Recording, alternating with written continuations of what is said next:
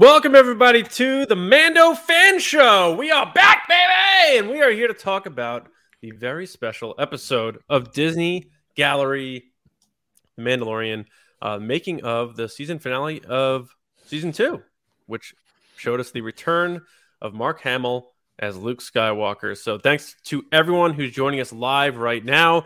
If you take a moment and you're on Twitter or wherever we post to social media, share that post with your followers and say, come on in, come hang out in the live chat. I see there's a bunch of people already in the live chat. And with me, as always, are my wonderful, beautiful co-hosts, James Bainey and Lacey Gillerin. I watched this thing on my lunch break today. Really enjoyed it. I'll just say this before we get into it. It wasn't exactly what I was expecting, but as we know, expectations should really be kicked out the door when it comes to this sort of thing. But I still had a good time watching it, enjoyed it. First reactions and how you guys doing in general? I'm doing good. First reactions, John, is that I'm the opposite. It was exactly what I wanted it to be. All right. And in some ways I was like debating, is that the best episode of Gallery they've done? Yeah. That's arguable. Yeah. All right, cool. How about you, C? I was pretty pumped by it. I want to watch it again because I feel like I was just so excited to see Mark Hamill again that I kind of like looked over a lot of stuff. And I remember there were a bunch of like really good quotes that I was like, oh, I got to remember that. And then there'd be another one and I'd be like, oh, I got to remember that. And then it was just like too many things. But it was just so wonderful to see the process. And I was watching it. It's funny you say that, James, because I was watching going, James is going to love this because they get really into like deep fake and like all That's this exactly stuff. what I wanted. I was like, he's going to love this. They get into the nitty gritty. But yeah, no, it was what I expected it to do. You know, I think when the episode came out, there was a lot of criticism to, oh, it doesn't look like Luke. Oh, that looks weird. Oh, I don't like what they did there. And the fact that they took so much time to go through being like, this is what we did and why we did it. You can't argue with the choices that they made, which I really loved because they weren't afraid to say, no, we did the right thing. But we'll get into that. Yeah, for sure. We're going to get into what our favorite moments, as we typically do here on the Mando Fan Show in a moment. But before we do that, again, thanks to everyone who's joining us live. Appreciate anyone who's sharing this post with your followers on social media. Also, just make sure you're subscribed to our YouTube channel, youtube.com/Star Wars News videos, of course, and like the video, leave comments on there as well. And we have the super chats available if you want your comments featured on the show. At the front of the list. We appreciate that support as well. And then real quick, if you want some of the swag that we have, Mando Fan Show style, go to store.resistancebroadcast.com. We have our season 1 version. We have our season 2 version, and James is wearing our Moff Gideon version. Throw that up. Yeah, there we go. Got that shirt, and we got the Moff Gideon. Look at that. Right. There it is. Very nice. Well done. Oh. Good job, James. There we go. All right. So why don't we get after it here? It was, I think, just under a 40-minute show or around there besides credits. I found myself checking, like, is there more left? And I was like, oh, there is more left. Because I just expected it to be 25 minutes. Yeah, right. Yeah. I don't recall how long the average gallery episode was, but I felt like for the season 2, they were more like specials than episodes. But James, did you have a moment that really stood out to you or a favorite takeaway from this special gallery episode? Yeah, actually. So Lacey was right. It was, my whole favorite thing was like the section of like understanding how they did the technology and the choices of why they went with what it went with. So my actual probably favorite moment is writing down like in notes, like, oh my God, so they did it. They deep faked him. And then literally at another point going, okay, no, not at all. And them literally switching and saying, we just have to look at the technology for where it is right now. And we did everything we could to go down that avenue and see what it could produce. And then at the end of the day, they thought maybe this technology would be better. So they moved and shifted their efforts towards that. And so that exact pivotal moment where they're explaining that was the moment where I was like, so they did it a completely different way. This is incredible. So now they're going to go into that. I was under the impression that they're showing you how deepfake works. And then that was going to be, how it was. But then when they said, we tried that. This is the extent that we went. And then we moved into this. I was like, oh, it's starting over. They're showing me this version of how they did it. And I was just blown away at that. Yeah. I thought this was just so cool. And I'm surprised that they included this, but maybe it's just their sense of moral responsibility of bringing up the fact that, this can eventually be very dangerous technology, and they know that. Mm-hmm. And John Knoll, I think, put it best when he said, like, it's not the app, it's how the user wants to use it. And it's kind of like the Force. Like, that power exists and it's there, and this technology is going to be there whether you decide to make it, someone else will. And they're like, it's just a matter of how you use that. We understand that responsibility of using it for good, and I found that interesting. But Lacey, did you what was your favorite moment? I'm gonna guess maybe it was Mark Hamill holding Grogu. Is that right on? So there were multiple points Which in this part? episode. I don't know if it's just because it's been a week for me, but like I was just crying. Oh, really? Yeah. Someone would be like, it's like when I was a kid, and I'm like, me too. Yeah, absolutely. Okay. Probably. Actually, so the Mark Hamill parts obviously are the best, but the part that really stuck out to me was Jon Favreau talking about R2, and then Dave Filoni giving the story of him saying, well, if Luke's here, then R2's got to show up, and saying that Favreau was like, cool. What? Yeah. R2? R2's going to show up, and then him admitting that like he teared up seeing R2, because I think a lot of times, especially in the past few years, people lose the understanding of how much these characters mean to people. And I think that gets lost sometimes in, oh, well, why did they make this decision? Or, oh, this is too much. Or, oh, it's fan service. Because it's important to people. And I like hearing from the creators themselves that they're like, yeah, I got choked up. It means a lot to me. This whole thing means a lot. Because it means a lot to me. And I'm sure it means to everybody watching and stuff. So it's nice to hear. And that goes for the whole episode. I mean, Peyton Reed talking about how much it meant to him, and Dave Filoni talking, which we'll get into, like his sneaky ways of, I love how they work around leaks now, which made me laugh. I did laugh at that part. Which I almost feel like I wish they didn't reveal, because now they have to come up with new tricks. I don't think they do necessarily, because they did it with like concept art and stuff. So that stuff's never going to be like, how are you ever going to tell? But I wish I was the person that was like, I know this isn't real, but this is hilarious. But it just goes to show with the leak stuff leaks aren't that important. Did you get the likes you want? Because like, I don't know. It just hearing the creators say that they were so nervous the whole time, and they didn't know when it was going to come out or if it was going to come out, and with the whole Grogu thing, and then saying that Ahsoka came out and Boba Fett came out, and they were like, we don't know where this is all coming from. And then even Mark talking about it being like, it could be an animator at some studio somewhere that sees one thing. So it's very interesting to hear them talk about leaks and the countermeasures they take for leaks. However, my favorite part was talking about like their childhood connections and how much it meant to them and their families. Yeah, that was cool. Was there one spot where you cried the hardest? Ooh.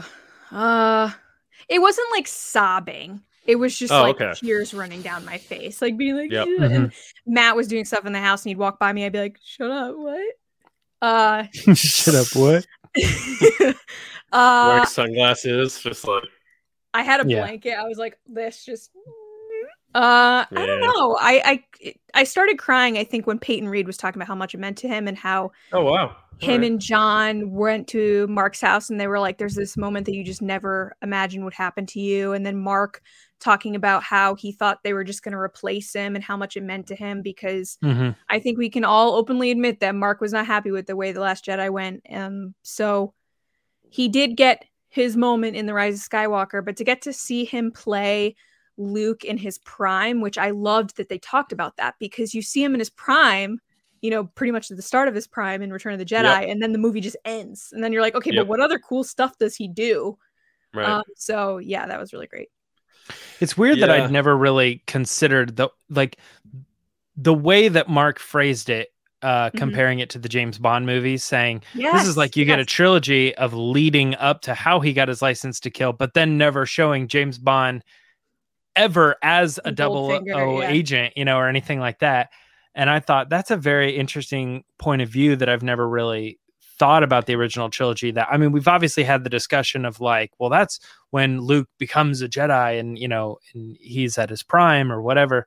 Prime's a weird word too, because sometimes I think like his prime would be like, Last Jedi. That's really when he's the most powerful. But anyway, I think no, they mean young it was such and like going on adventures and like taking down bad guys. Yeah. That's what I they mean, mean like, by prime. when they mean, when generally when people say prime, they're talking about like when your body as a human is like at its peak, as far as like athleticism or something along those lines. Sure, but when you're talking about a Jedi being powerful, like that comes with wisdom and him age projecting too. himself Yeah, across the galaxy. Yes, exactly. Yeah. So I don't know. I just always thought the prime thing was interesting, but it doesn't take away from the point that, he finally got to be this Jedi and he's really strong at that point, able to defeat Darth Vader, and then that's it. That's the closing of the book, and he really put it well. And it did make me feel the same way kind of he feels. Is like, man, I really wish we could come back and explore that. And it was such a cool opportunity that now that the technology has caught up with the ability to do what they did, it just opened that door for him again, and that was really cool and really special. Yeah. What was your favorite part, John? I don't know if I had a favorite part, because I wrote a bunch of stuff down.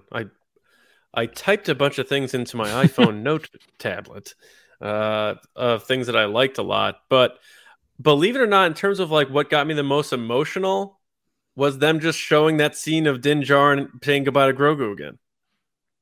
Like I started. The family, moving on. Mm-hmm. Just like, and it's just so funny because that's all that is just a clip from the episode. I've seen it plenty of times, and it's still just him taking his helmet off and just like popping this thing off and just saying, "Don't be afraid," and just like all that stuff, and like Luke saying like he's asking for your permission, like that. What got out of all this show, seeing Mark Hamill as Luke again, all that stuff. Nope, Din Djarin taking his helmet off, saying goodbye to Grogu got me the most emotional. But I think my favorite part was Favreau talking about the new, like pretty much he just seeing him understand that like he has his finger on the pulse of, and that's why he's such a good filmmaker, is he understands the nuances of storytelling and he knows how to read the room. And by that, I mean, like he knows what buttons to push at the right time and stuff like that. And also at the same time, the nuances of tech usage and not overdoing it. And yeah, we're going to use Luke's outfit because of the familiarity element, but we're going to do other things that may be different. And I thought the most interesting part of this whole show is how they presented Luke from a storytelling perspective as he's a Jedi. These people don't know his story. Luke is living his movie and we're seeing his movie in Star Wars because that's the story George Lucas told us about this family. But in the galaxy, they're just like, oh, are you a Jedi? And then they don't know much about him. And I love that they approached it that way instead of being like, oh, that's Luke Skywalker. That's Luke Skywalker. Like Bo-Katan or somebody was doing that. So I thought that was such a smart thing that they did. And when they kind of explained it that way, I was like, wow, now I can go back and watch that episode and look at the reactions that they kind of give for each character as he rolls in.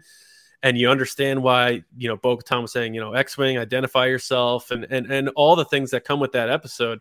So I think that was the most interesting part, is how they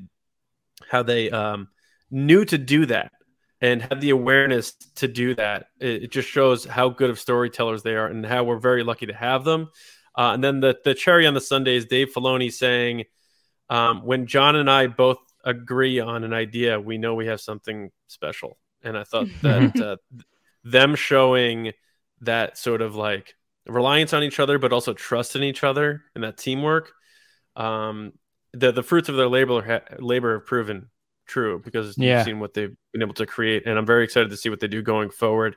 And how about Favreau just being so, Peyton Reed directed this, but you see Favreau in there pretty much giving directions like, all right, so he's going to come down that hallway, but this is what we need to do. Like he's very, very hands-on. And that's why I feel like The Mandalorian felt so cohesive, because he was such an involved showrunner, but it didn't seem like he was stepping on toes, because everyone seemed to really enjoy themselves, including, like you said, Lacey, Peyton Reed. Yeah, I think that Dave and John make such a good team, and it's been very interesting even just from season 1 to season 2, how confident they are in their decisions and how sure of themselves they are. I feel like over the years I've seen Dave Filoni talk about things, and there's clearly passion and creativity and thought behind everything that he does. But I feel like this interview in particular was very, very like, we made this choice and this is why we made these choices, and here are the choices that we're making moving forward. Which is just so cool to see that he went from being on the animation side to the live action side, working with Jon Favreau, and him and Jon Favreau meld so well together that Dave Filoni's like, you know what? I'm in this. I'm doing live action now. We're all about it. This is why we do it. Which then gets into the whole Plo Koon thing. Like, well, before we get into it, funny that's Dave Filoni's favorite Jedi. Like that's gotta like, is that a bit? Is that like one of those things where like when kids used to like Boba Fett just to be different? You know what I'm saying? I don't think so. No, is Plo Koon that cool? Like, what's so cool about Plo Koon? Like, I don't know. Everybody has their characters that they like. James, you said you were going to say something before we get into that, though. Yeah, well, my thing is John touched lightly on Jon Favreau having a pulse on everything, and I wanted to go back to how the episode started with just him opening up and saying, you know, this franchise is so big, it's so important that every fan feels like it needs to be handled the correct way. And just, I don't know, there's something sometimes like this episode in particular, but there's something about when a show runs its course, like The Mandalorian exists in my head more than me like watching it and the world reacting to it. It did, and now some time has passed, so it's like I remember The Mandalorian. And when this fired back up and Jon Favreau is sitting there and he's not even they're not even showing clips, they're just talking about it, I was like just 100% right back in it. I was like, The Mandalorian is real. It's a real thing, and it's exciting, and this is the leader of the ship on that. I mean, it's arguable that Dave's involved. It's arguable that Kathleen Kennedy is involved or whatever, but it's kind of like, in a lot of ways, it's Jon Favreau and him saying it means so much that it's handled exactly this particular way. We do everything to make sure that it's perfect in our heads before we hand it off. And knowing what we've gotten from season 1 and season 2 and just feeling like the average fan, as divisive as the movies are, The Mandalorian has been handled so well that just immediately from the get-go, I feel like everybody watching this episode was like, yes, like I'm bought in, I'm back in it. The Mandalorian is great. Here we are again. We're all gathering together and rallying behind Kenobi. Jon Favreau. Well, I'm just saying that's all we have. I agree. I kind of felt that way a little bit too. But how about how they admitted that the Luke thing they thought of the first season? They just didn't bring it up yet. Yeah, well, like it makes you wonder what other things they figured out, because they were like, "Oh, we knew that he was going to go with Luke, but we brought this up for the voice because when he came in to do that voice, they were going to have him do that in season 1, and then they mentioned the Luke stuff. So the fact that Favreau was like, "Can we have Luke come in?" and Dave was like, "Yeah," and they were like, "Okay, cool, let's talk about it now," and it's like a full season ahead.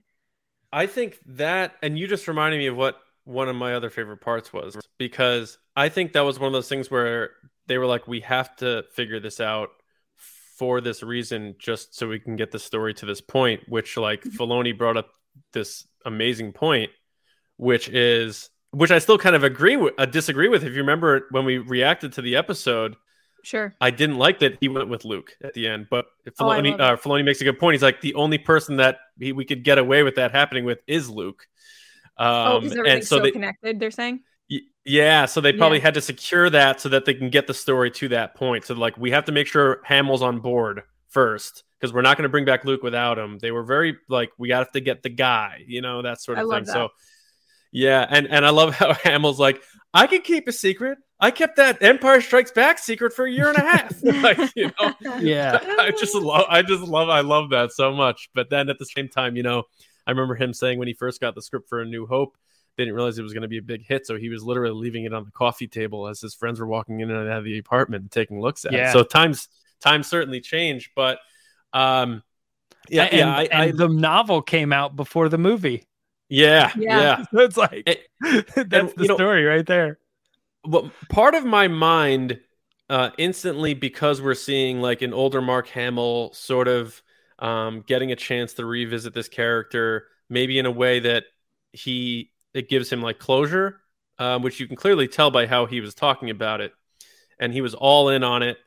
But I had to obviously make the comparison between this documentary, even though it's shorter, and Director and the Jedi, because I feel like Director and the Jedi felt like a funeral, because Mark Hamill was very emotional throughout the whole thing.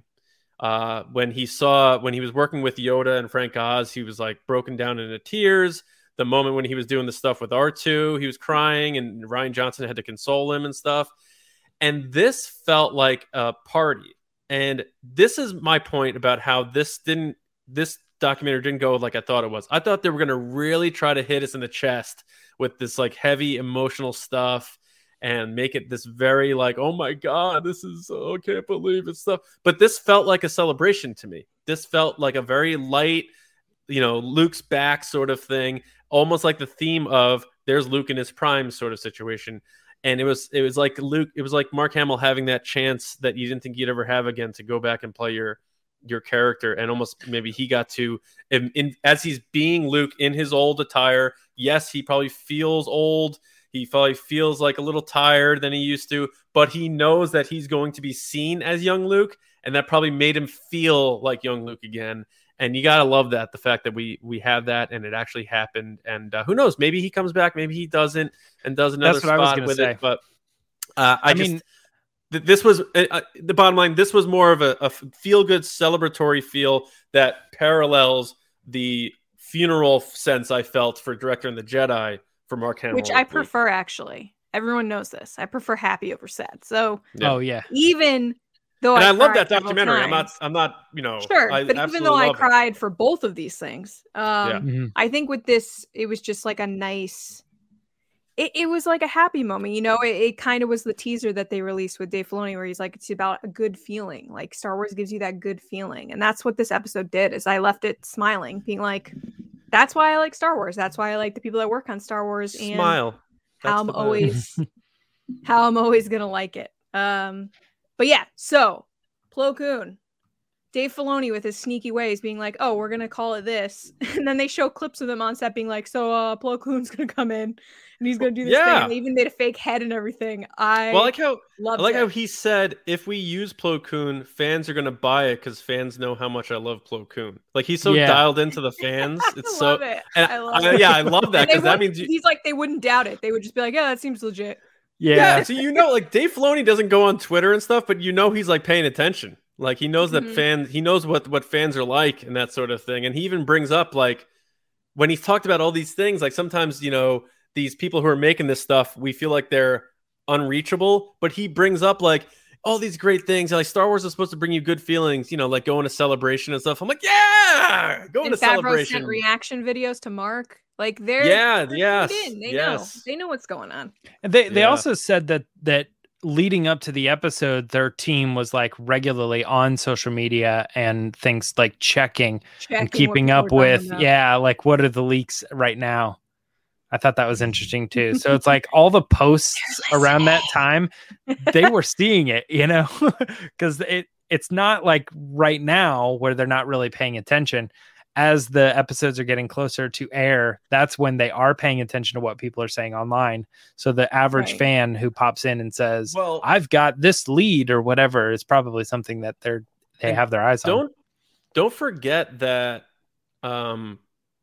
keeping the secret of Mark Hamill, actually, believe it or not, might be easier because he isn't at the stage in his career where he has publicists and PR reps trying to promote his career. It's like him and his wife. Whereas like, Rosario Dawson or Katie Sackhoff, they even tease stuff themselves. Tamara Morrison have like PR reps hitting up like Hollywood Reporter, like, hey, listen, my actor's going to be in that new Star Wars show, just so you know. And then it like goes out to the trades and stuff. But Mark Hamill, he's probably like, it's just him and his wife. So who are they going to tell? So I think, what about Max's agent?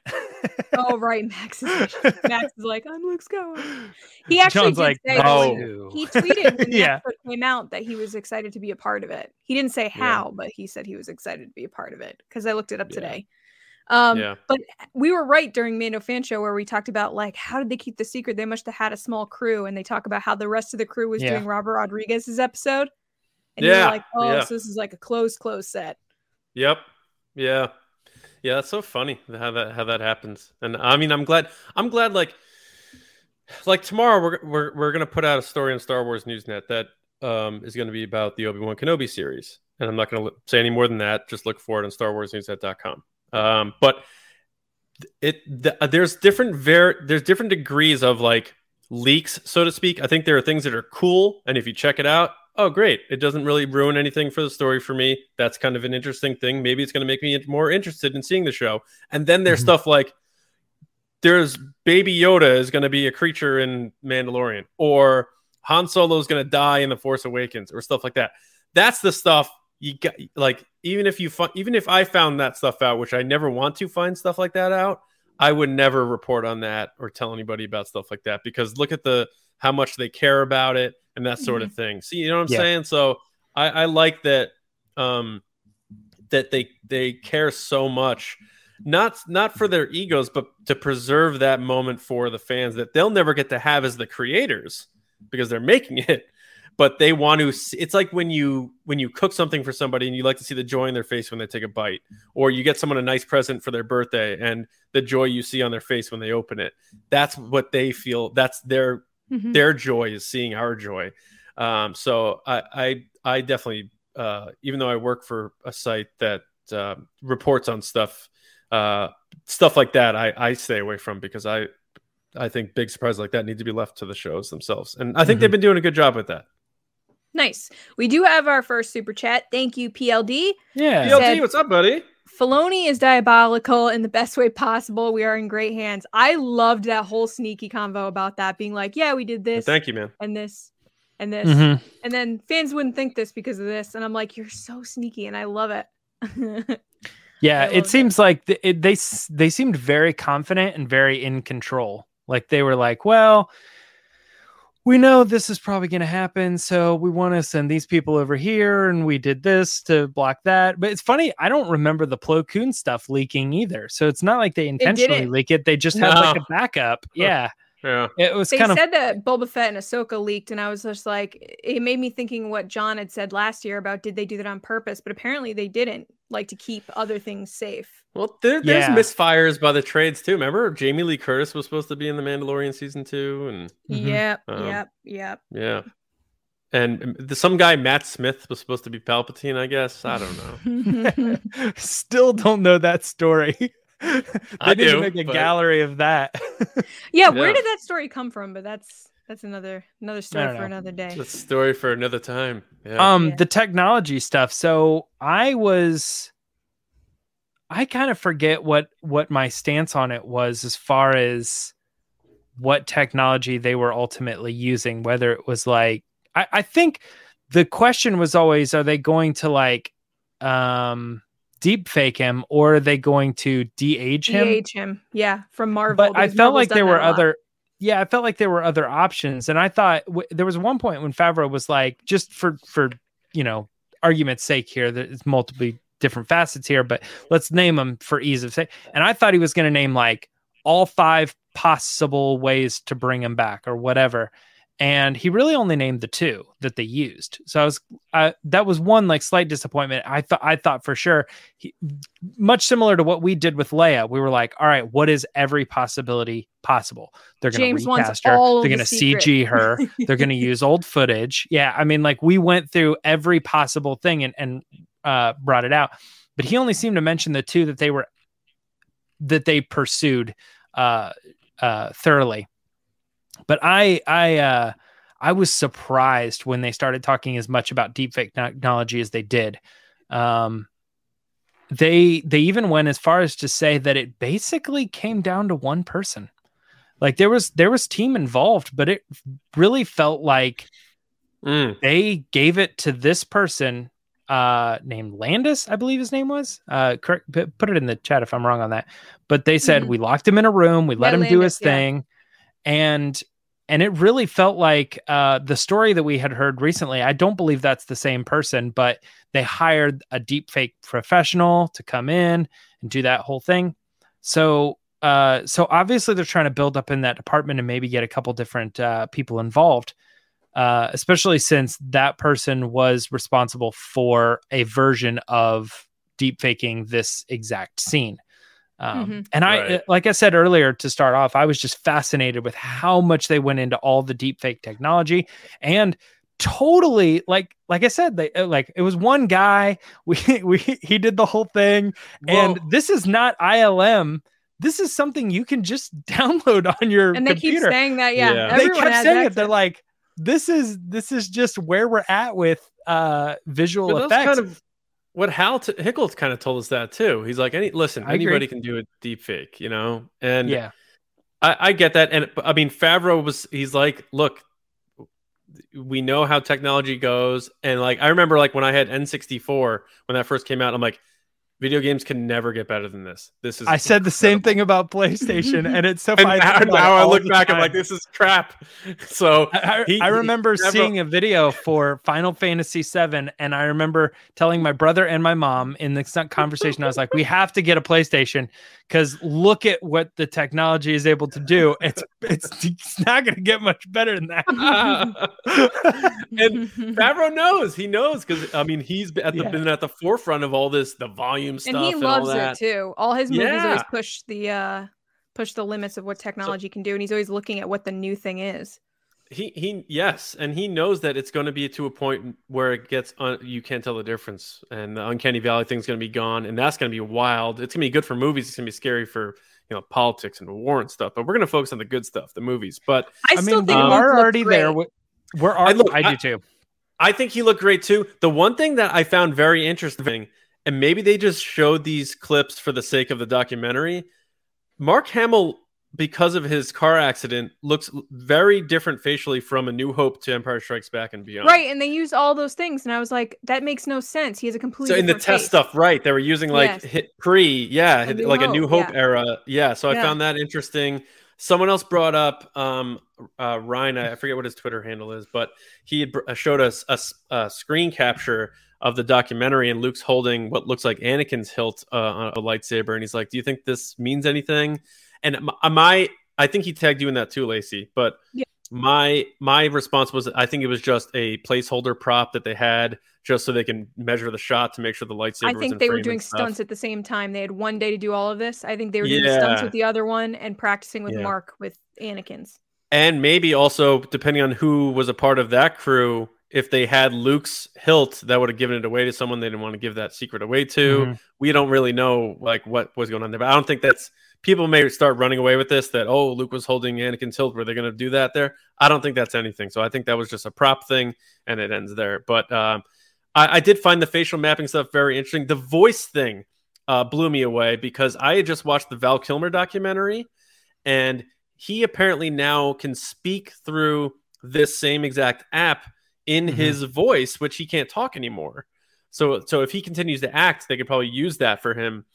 Going forward. I don't know if they did for Top Gun or whatever, but they used that for Luke, and I found that so cool because I did wonder, like, did they have Mark Hamill speak and then remodulate it? But no, it was all AI, and I thought that was very cool. Very cool. It's like Waze. They have you read a couple phrases and then the thing figures it out. Yeah, they had Anthony Daniels as C-3PO doing Waze for a while. Yeah, they just have you read a couple words and then it pieces it together. It's kind of the same thing. So, that means C-3PO can pretty much live on forever in movies if Anthony Daniels can't do it anymore. True. And Darth Vader too, if they went down that route. Yeah. Len did ask about the egg. Len, I don't think we've ever seen the egg before. I think they made the egg specifically for this situation. I don't think like a mini volume. I don't know. I mean, they maybe used it. I got the impression that we've never seen it before. Yeah. I wouldn't be surprised if you have seen it. Just we're not paying attention to those things. I was thinking that technology was used for other movies with CG characters and other things like that, and video games, perhaps.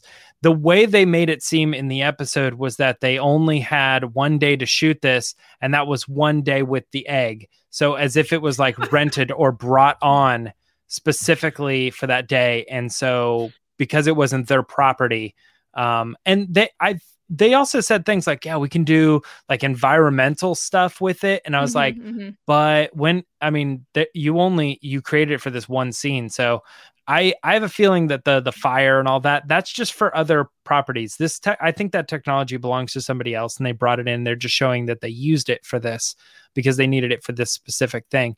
But John, I wanted to touch on too, when you were talking about because for whatever reason, we went into this like PSA about the ethics of faking things and stuff. And it is interesting because I think we had talked about this once before, but we are already there with photos. You can already create a photo that is indistinguishable from a photo taken authentically or whatever.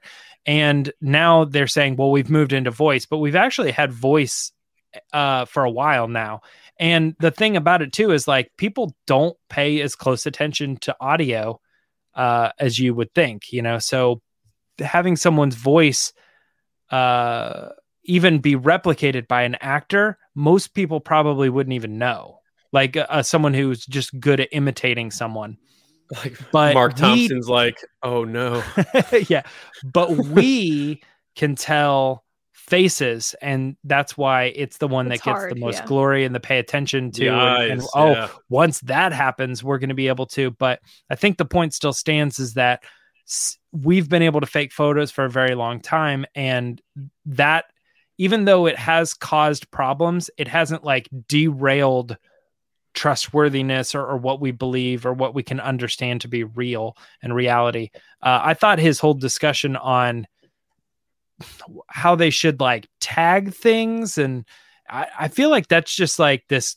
I feel like it's a crazy idea for a whole new culture of how humans work together to distinguish truth and stuff. And I was like, that's probably never going to happen, man. Because as much as somebody is able to create something that can prove that it's real, somebody else out there will come up with a way to break that. The same way as no matter how hard Apple tries to make their phones impossible to break into, there will always be companies in foreign countries that have teams of people built specifically to break into those secure technologies and just get into them. I mean, it's just, I don't ever see what he was pursuing as a real possibility, but it's one of those things that's like fun to think about in a ethical, philosophical, what if the world was like this kind of way. It was an interesting thing. And I'm interested to go back and rewatch it and hear Jon Favreau talk about that, because it felt very candid and it felt like he almost went down a rabbit hole that didn't have anything to do with the show really, but they were like, all that stuff was so cool to hear him talk about it. Let's go ahead and include it, you know? Mm-hmm. Well, we do have a super chat from Michael. Hey, Michael, thank you so much. He said, just wanted to say how happy I am to be here talking about Star Wars, Luke Skywalker, and Mando Fan Show with this awesome group here. Makes me happy. It makes us happy. Man, too. Michael, thank you. Appreciate that. Thanks for joining us. Yeah, thanks. Can you say Luke Skywalker? I think you have to say Plo Koon. Plo Koon. Yeah, so yeah. Oh, we know you do, Brian. Oh yeah. Brian says some people even fall for bad photoshops in my experience. Yeah. Ooh. Yeah. So I mean, I liked the tech stuff. I always tend to lean more towards the human side of it and the story side of it, and with Dave Filoni and Favreau talking about what they feel Star Wars what it means and that sort of thing. And then, recently, again, the internet had a bit of a buzz where people were talking about the potential of R-rated Star Wars. And it's just like, you got to get off that train, man. Like this is for families. This is for generations. This is passing the torch down, and these stories of coming of age and doing what's right and that sort of thing. And yeah, have they pushed the envelope? Sure. They have Leia in a bikini. Fine. They show Anakin on fire. Fine. But there's a line that you draw there, and Star Wars doesn't need to go across that line. There's plenty of stuff out there, rated R, that you can watch. Like, if you can't get your fix and rated R content, you're doing life wrong, because there's a lot out there. you don't need to get your fix in Star Wars, and I feel like people pushing for that is a little strange to me. But and to each their own. But Star Wars is just never going to be that. And you hear Filoni talking about it and what it meant to him growing up and what he feels like it means like to kids today. And it's supposed to leave you with a good feeling in the end, even though there are tragedies in Star Wars and bad things happen. It always is about that hope and that sort of thing. And that's the end game for the story arcs.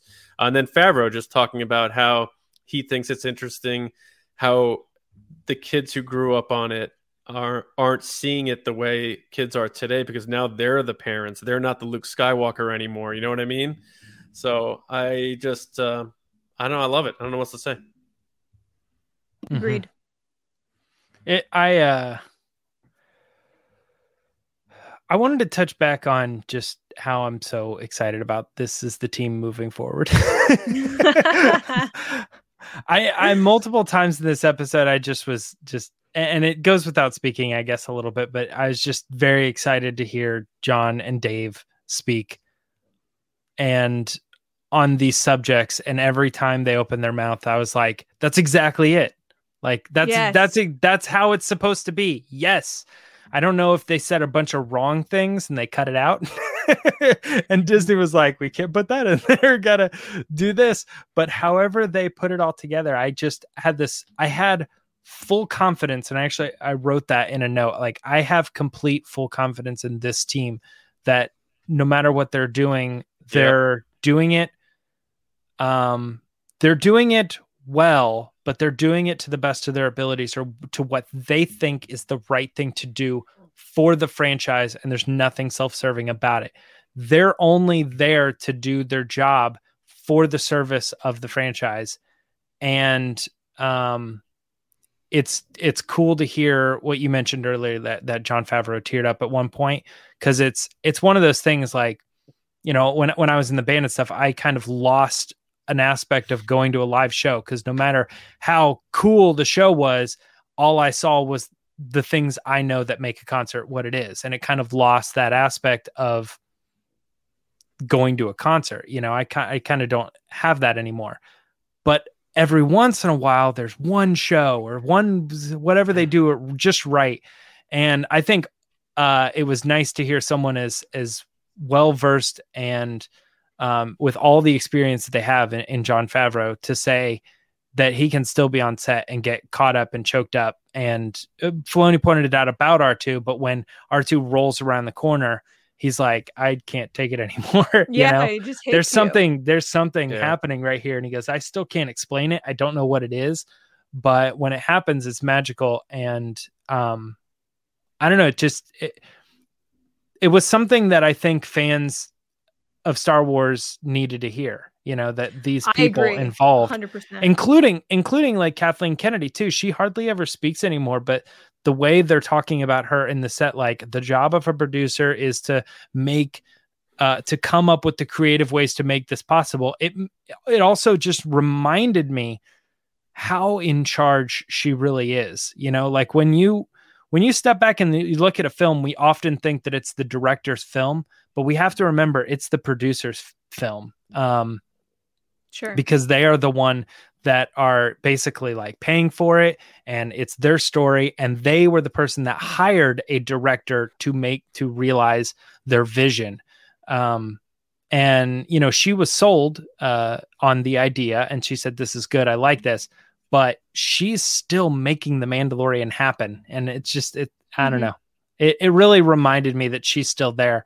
And I don't know. I didn't actually look into it, but I think there was something today that was talking about the possibility of her extending her contract or something. But I don't know if that was real or just a rumor or whatever. But I on the cuffs of this episode, I was like, no problems. Yeah, that's the thing. Like, a lot of people, for whatever reason, focus their attention on proving that the people who made things up were wrong, and it's just obviously. So don't even focus on all the good stuff that James just said. Kathleen Kennedy is one of the greatest producers of all time, so it's like the double-edged abilities to make these things happen. And she is the president of Lucasfilm, but she is one of the greatest producers of all time. And Favreau said, you see the fruits of that come through here with these shows and stuff like that. And you can't forget that. You have one of the Mount Rushmore of producers in the mix here with these shows, in addition to what Favreau and Filoni are doing. It's just a powerhouse, and so far it's been fantastic. And seeing this makes me very excited to see what else, because now we know how Favreau and Filoni work. Cool, the Ahsoka thing, I'm down with that. I want to see now what Deborah Chow can do over here with, that isn't Filoni and Favreau. Let's see what the other teams can do with these stories, because we know how these guys work. Let's see now I'm very excited to see what the other teams are going to be able to do too. Speaking of Ahsoka, I found it very interesting that Dave was like, she's technically Luke's senior. She's a better fighter than Luke is. And I was like, oh, that's crazy. Only not because it's not true, just because he would mention that. I think that's a bold statement to make. I think a lot of people will immediately be like, what? Well, she's a Jedi for much longer. Yeah. Right. Well, and his point even there too is that she's had so much more ability to be trained in sword fighting, and it's like, yeah, it's undeniable. I mean, she was there, right? And they were showing them back to back of like Rosario Dawson versus him, which I totally get. But going back to what you were saying, James, I think for me, a lot of times, and this kind of plays into the rated R thing John was saying, was I think oftentimes as Star Wars fans, we love to dive into the deeper meaning of things and the nitty gritty and the details and all this other stuff. But for me, a lot of times it's about that good feeling. It's about leaving these shows and these movies feeling good and having a good time with a smile on your face. And I think this episode meant so much to me because I feel like one after the other, all people at all different aspects of the production, whether it be, John and Dave and Peyton Reed, to the visual effects people, John Knoll and other people, that it's about the good feeling you get from Star Wars and how you celebrate it with your family and your friends and like what it means to you as a kid. And I think oftentimes we see in fandom, whether it be via writing or video or on Twitter, people like breaking down these deeper meanings and kind of saying, oh, well, you don't get it. And I don't think it's necessarily always deeper than that, than just, hey, it's about family and hope and feeling good when you leave. So I really enjoyed that. It felt like consistently each one of them were saying that. They were like, it's just what you get out of it. It's just enjoying it. That's what it is. It's entertainment. Yeah. So it was nice to see. And that plays into like the rated R thing. It's like, I don't think that would ever happen, only because this, at the end of the day, is for kids. It's for kids and their parents who are showing it to them, which Jon Favreau brought up. So yeah, I just hope that they keep that theme going, which I think Dave Filoni, of all the people, especially Jon Favreau, he loves that family stuff too, because he did Elf and whatnot. But I feel like Dave is very much the torch at Lucasfilm, being like, this is for kids. This is for kids. This is what George wanted. It's for kids. I agree with that. And that's why he, got elevated to the creative director position, executive director. But also, I feel like these gallery episodes are very good because they're also a very good reminder to a lot of people who are like, thank you, Dave Filoni, for the Mandalorian stuff, that this is, like James said, this is Jon Favreau's project. And sure. They both work together, and Dave definitely helps steer the ship for the canon connections and themes and that sort of thing. But Favreau is what's making this thing run, and it's just like his experience and his ability to tell a story and to keep the machine like going smoothly and stuff is just like, I feel like it's crazy to say it's like underrated, because now we expect it so much that when we don't have it one day, it's going to be like, oh man, I miss Jon Favreau. It's like me as a Yankees fan, like not having Mariano Rivera closing games anymore. You're biting your fingernails off. That's Favreau to Star Wars right now for me on the Disney Plus side. Not taking away anything from JJ Ryan, anybody who made the movies or anything like that, but it's just it's like this comfort that you feel and you feel secure and confident as a fan. Like, yeah, we're going to get more of this, and it's going to be fine. It's going to be good. It's going to be great. And I don't know. I think that's such a good feeling to have. And he seems, even as much as he's had experience and all these franchises he's been involved in, he's been in the business for almost 30 years. He still feels like a kid when he's doing this stuff. Like Lacey, you brought up that moment with the R2 thing. Like, I love that. Like, that shows that he still is that kid with an imagination and dreaming and that sort of thing, to the point where they got these guys going in and duplicating the exact animation of R2-D2's lens from Return of the Jedi, just as a little nod It's like that's unbelievable. So for anyone to think that Star Wars isn't in good hands, I think that's crazy to me. So or just how often they were just like a good feeling. It really is just a good feeling. Changing the haircut to make sure that it was like 100% like as many people as you can to feel the embodiment of Luke. Like there's things you're going to change about it that some people will be like, well, that looks like more Luke to me. And Hal Hickel touched on that too. It's like different, sometimes is like sometimes a deep fake or someone online will make something and everybody's like, well, that's better. It's different, is kind of the thing he was getting at. I still land on that. I think this is the best version that I've seen. I can still tell, but I think it's the best version that we've seen. And every time I see another version, I go, oh man, I don't see what people are seeing. That looks so fake to me. This one looks a little fake to me. I still think it looks really good. And I think what they did is, they really nailed the hair and the expression and everything to it, because I think they took all the pieces to get as close to what the general person is going to accept as Luke, as this version. And also, speaking of Luke, because I did want to bring this up really quick. Oh, sure. Ben, in the comments, there's been a little bit of a back and forth between people. He said, did you hear all the times that Favreau said it was important to keep Luke consistent? Was that direct shade thrown at the sequels?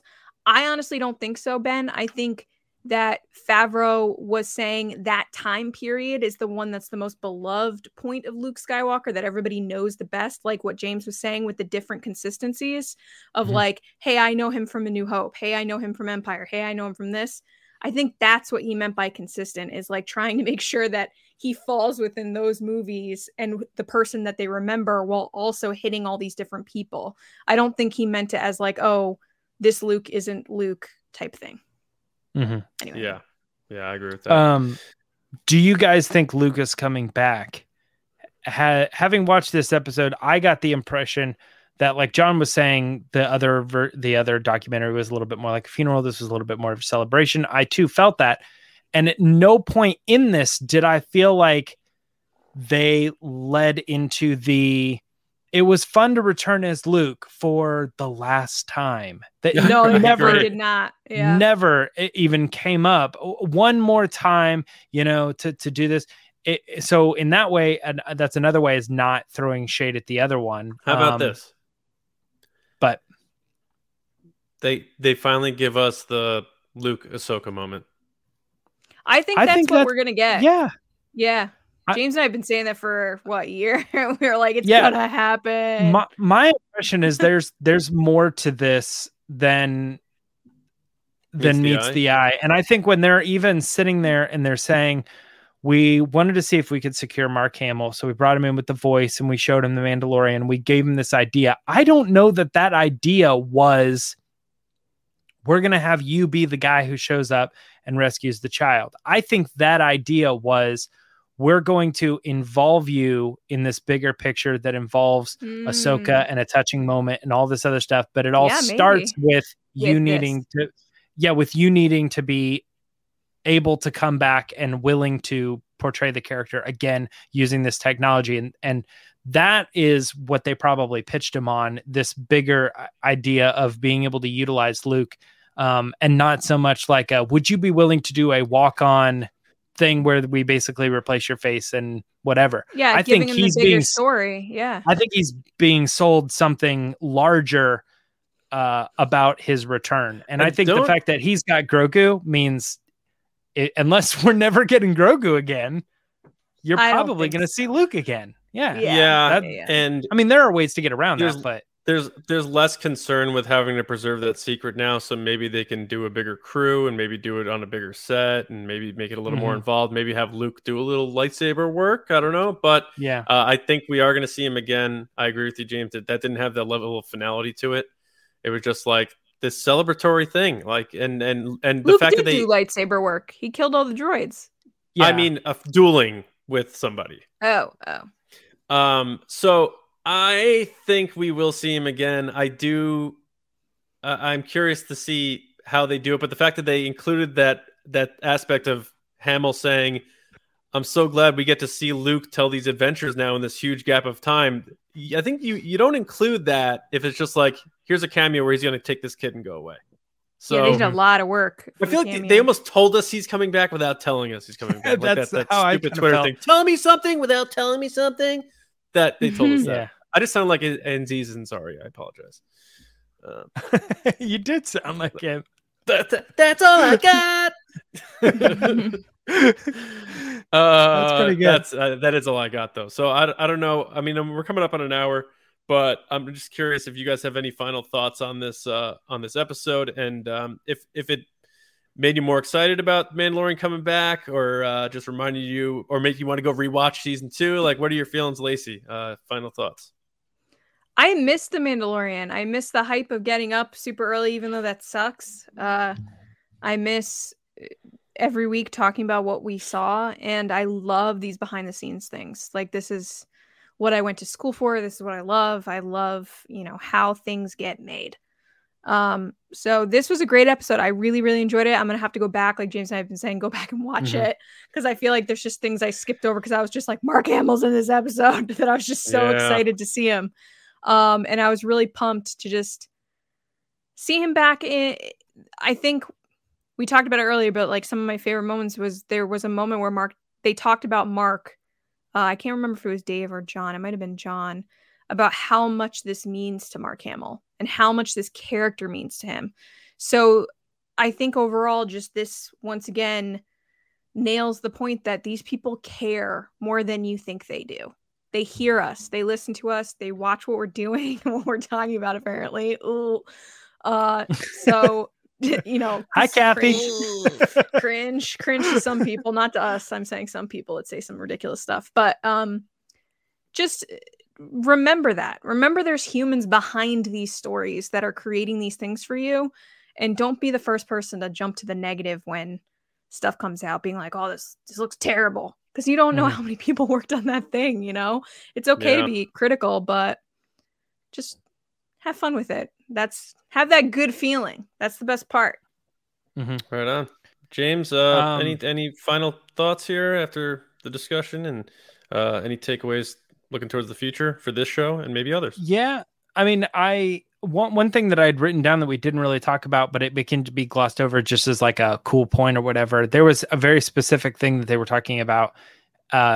Mark Hamill teaching others to be Mark Hamill, kind of the younger actor. Yeah. That whole moment of what it's like to be him and how he needs to replicate it, and going through the whole process of like, well, we shot it with Mark, so he's like the main key figure here. And then we went back and we replicated it in the egg. We replicated it Luke alive. With the younger actor, the stunt actor, and they had to make sure that all of it lined up and stuff. And I thought that whole process was really interesting, because at the core of it, they can't really use anything Mark Hamill's doing. Like, his body doesn't work, his face and head doesn't work, So they're replacing it, but they're keeping him 100% like at the core of the performance. Because nobody can play themselves at 20. I don't care who you are. No one can play themselves at 20, 23 years old. Maybe Paul Rudd. Oh, Paul Rudd. Yeah, sorry. That's the one. Or how about Ming-Na Wen? Forget Paul Rudd. Yeah. She looks okay. There's 2 people that can do it. No one else can. I saw Paul Rudd's first role or whatever. It was a Super Nintendo commercial. Somebody posted it recently. I was like, oh, that's crazy. Like he even looks younger now than he did in some of his older stuff. What about getting a big name actor on a budget? We got Paul Rudd for like $500 or whatever. But no, the other thing that I was going to mention was how multiple times in this episode they said they revisited how much Luke was too much Luke. And dialing it back. Too much. We went to Luke. To recognize where we started with when this episode of Gallery began, I was immediately brought back to The Mandalorian is real. It's here. It's a real thing, and I'm watching it, and I feel like I'm watching even this behind the scenes. I feel like I'm watching it for the first time.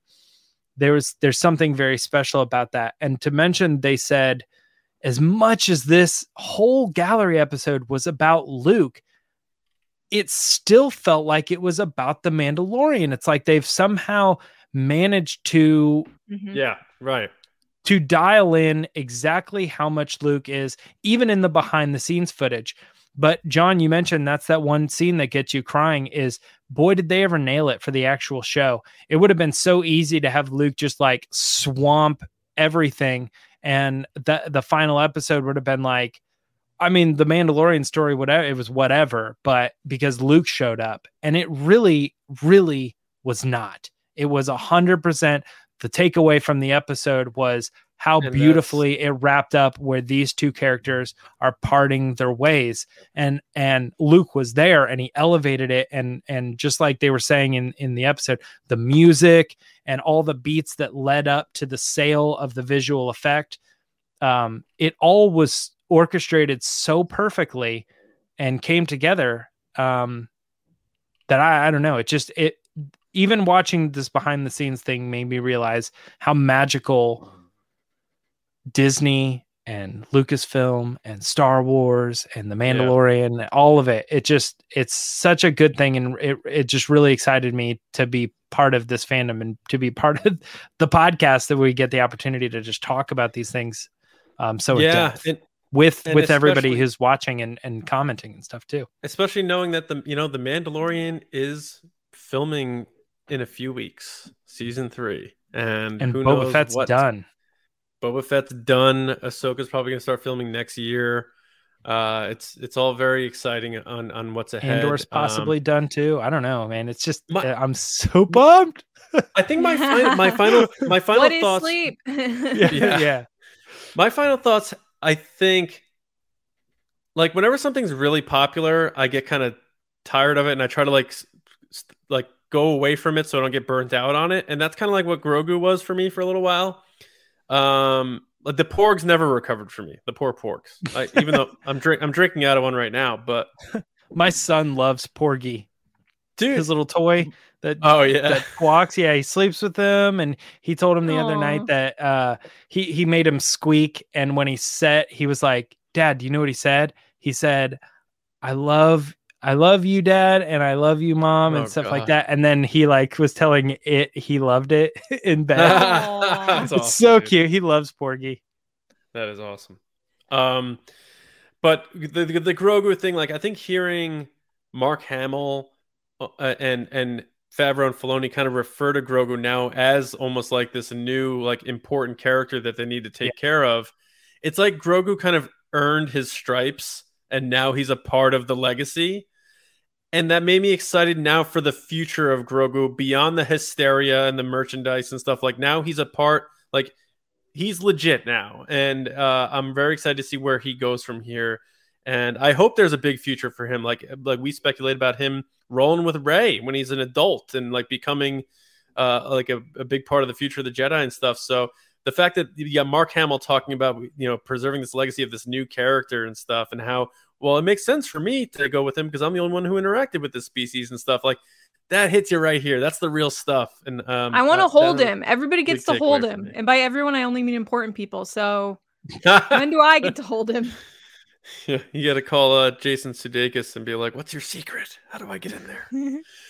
We do have one more super chat from Nick. Thank you so much, Nick, who said, "Just remember 2022 will be non-stop Star Wars." That's right, buddy. That's right. And heal that softball wound. That thing looked gnarly. He showed us this like cut on his shin. Oh, yeah. Hop in it back to tank, buddy. Heal up. But that's pretty much the end of the show here. We want to thank everybody for being here in the live chat. If you're tuning in late and you want to catch up, it'll be on the YouTube channel. Don't worry about that. But also, we're going to get it up on the podcast feed either later tonight or tomorrow morning. We also have an episode of TRB coming out tonight if you're a patron, and tomorrow morning. So our machine doesn't stop. James doesn't drink coffee. Yeah. I need this stuff to keep this stuff going. So I want to thank everybody for stopping by and watching. Real quick, Lacey, where can everybody find you? People can find me on Twitter and Instagram at Lacey Gillerin. James? People can find me Twitter and Instagram at Myra Trunks. All right. Johnny Hoey on Twitter. Tomorrow, we are going to have a story on Star Wars Newsnet about Kenobi. Little exclusive. Around noonish, hopefully. So check it out, StarWarsNewsNet.com. And TRB, again, if you're a patron, you'll get the new episode tonight. This will be on the feed tomorrow morning, and we also for everyone out there, a new episode tomorrow where we're going to talk about the future of the stories after, fittingly enough, after the Skywalker saga. So thanks everyone for stopping by the Mando Fan Show. Until next time, see you around, kids.